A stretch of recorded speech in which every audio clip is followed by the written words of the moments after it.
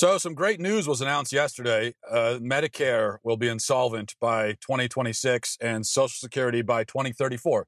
So this means, of course, something that we already knew, but now it makes it official that baby boomers will be the last to enjoy either benefit. Their kids, the millennials, and the younger generations are paying into this system, financing it, but it will not be there for us. The older generations are draining it dry and leaving nothing for their kids. That's what's happening. How else can you put it? That's what's happening. They are milking this thing dry and just tossing it to the side and saying to their kids' generation, well, see ya. Good luck. Yet the older generations have been completely resistant to any discussion of reforming or changing these programs so that perhaps the programs might be around for their kids. It's something that they won't even let you talk about. If any politician tries to bring it up, and almost none of them do because they all lack the moral courage to do so, even though every single one of them, the politicians, I mean, they all know the reality. They've known the reality of these systems. Yet they will not speak truth because the older generations vote. And they will vote out any politician who speaks up and says, hey, guys, maybe we don't want to steal tens of thousands of dollars from each one of our kids and leave them with nothing. I mean, maybe we don't want to do that. Maybe we should think about something, reforming, changing something, making some adjustments here. If any politician does that, they'll just be voted out of office. Now, personally, I would love to do away with Social Security and save for my own retirement. So when I talk about these programs being there for me, I don't want them. But I also don't want to finance them for my entire working life, which will be my entire life because I'm not ever going to get to retire. Nobody in my generation will. But I would like for it just not to exist, and then I can save for my own retirement. I don't need the government to save for retirement for me. It's such a crazy idea, such a crazy concept. I remember the first time I ever learned about Social Security when I was a kid. And I remember just being flabbergasted by it. Like, what? Why would you want the government to take your money to save it when they're not even really saving it? But even if they were saving, why would you want that? And I continue to be flabbergasted. I still to this day am. It has been a perpetual state of being flabbergasted. I just like the word flabbergasted, as you can tell. I try to work it into conversation as much as I can. So I'd like to do away with it. But older folks say, no, you can't do away with it because we need your money now. And then I say, yeah, but I won't be there for me. And they say, well, not my problem. I'll be dead. So give me your money. That's the way this conversation is going. So it can't be abolished, can't be changed, can't be reformed. And as the last baby boomers are dying off in the 2030s and 2040s, they will take Social Security with them. Now, what I'm told, I talked about this yesterday a little bit on Twitter, and I was told by some baby boomers, when I said that, they're going to drain this thing dry and leave nothing for their kids. And what I was told by some boomers is, yeah, you're darn right I'm going to drain it dry. This is my money. Of course I'm going to drain it dry. It's my money. Yeah, but it's not your money. See, that's the thing. Your money is gone. It is gone, baby, gone. I mean, it is long gone. I hate to tell you. And it's a terrible thing too. So I'm of course sympathetic. It's happening to me right now. But you didn't pay into anything. It wasn't being kept in a lockbox somewhere. The government doesn't have a giant vault somewhere where they're keeping all of the Social Security payments, and they've got each thing in a nice little, like a bank vault. And each person so there are millions of little drawers or something keeping all the money.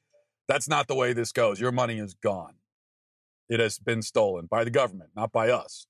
We didn't have anything to do with it. So this is not your money. It's my money. And my generation's money. My generation, we're just starting out in life. Some of us are a little bit further along in that regard than others. We don't have anywhere near the same assets, the same financial security as you do as an older person. Yet we are being tasked with financing this huge system, this huge, cumbersome, gigantic, failing system that will not be there for us. That's the way this is going. It is just a horrible way to do things. You've got the younger generations who have no money and no assets. And I think I looked it up once. I don't remember exactly the statistic, but the average net worth of someone in my generation versus the average net worth of, say, a baby boomer. I mean, our average net worth is a third or a quarter. Yet we're the ones who have to finance this thing. And so it kind of leaves, if you're a baby boomer, it leaves you with a choice. You can either insist that we keep this system going as it is now, so that you can make all you can from it by taking from your kids' generation, knowing that it won't be there for us. So you could do that, which is what essentially we have been doing this whole time. Or you can demand that some changes and reforms be made to it. You can say, I'm willing to make a sacrifice now for my kids' generation because this is not right what we're doing. You could say, no, I'm not. Yes, the money was stolen from me. It's a horrible thing. I am not going to demand that I be made whole from the theft that happened to me by stealing from my kids. So I'm going to end this cycle of theft and deception. I don't want it to continue. I'm not going to put it on my kids. So you could say that. It is really just a shame that I have very rarely heard an older person say that. Almost all of them, it seems, are going with the former choice and saying, look, I don't care. I just need to get mine. Which brings me to a point that I want to make. I'll try to be as delicate as I can here. All of this complaining that people do about the millennial generation, calling it entitled and spoiled and selfish and lazy, I just don't see how the older generations, especially baby boomers, can accuse other people of those sins with a straight face. Let's review, okay? The baby boomers inherited a prosperous country from their parents who won World War II and did all those great things. So they inherited a prosperous country from them. They leave behind a bankrupted country drowning in debt. They inherited a culture with strong nuclear families. They leave behind a legacy of divorce and broken families. And they, in fact, were so terrible at marriage that their kids have given up on marriage almost entirely. They inherited relatively strong churches. They leave behind empty, decaying churches. And we can go right down the list, looking at things politically and socially. I mean, think about politically. Think about all the baby boomer politicians. Has there been a good one? That's almost the worst thing about, well, it's not the worst thing. The worst thing is the destruction wrought upon the family by the boomers. But still, politically, so whether you're looking at politically, socially, culturally, we find that the boomers just absolutely decimated everything. So, as the kind of their last and final act, they're going to drain Social Security dry and leave nothing for their kids. So are millennials entitled and selfish? Yeah, many are. But where do you think they learned it from? Where do you think they picked up the habit? Where did they learn it from? They learned it from the best, clearly. They were tutored. They were under the tutelage of their parents' generation. And now the worst thing about the millennial generation is that they're ending up exactly like their parents. They learned it, to be specific, from divorced parents who plopped them in front of televisions for their entire childhood, let the media and Hollywood raise their kids so that they could run out and amass material wealth for themselves at the expenses of their families and their marriages. That's where they learned it. And now these very same people who have been selfish and entitled their entire lives and are leaving behind destruction and ruin from everywhere they went have the audacity, the gumption to sit back, enjoying a retirement, that we will never experience, on a pension we will never have, with Social Security checks that we will never see, and complain about the kids that they screwed up. It's incredible. It's such an incredible dynamic that we're seeing play out.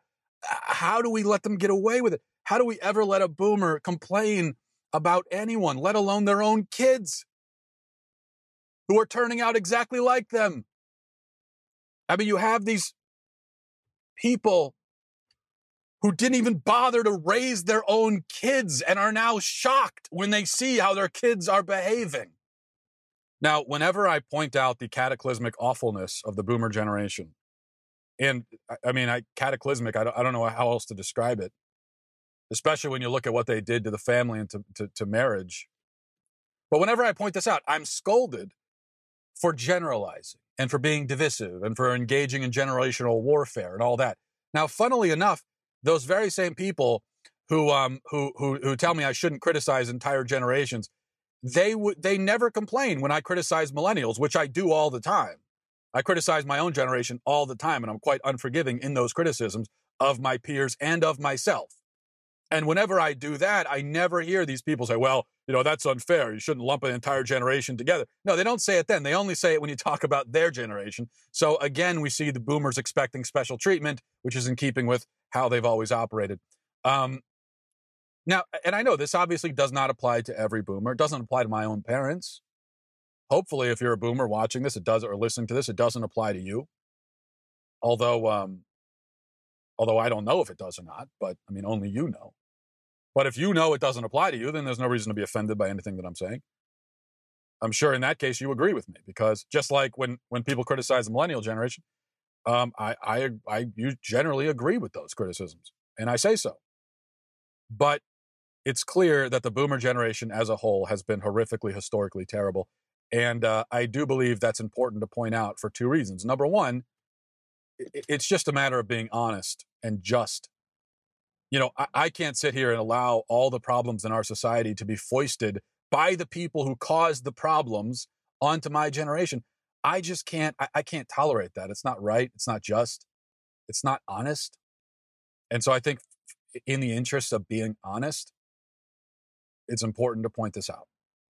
And I'm sorry, I don't have a lot of sympathy for boomers who whine when their generation is criticized.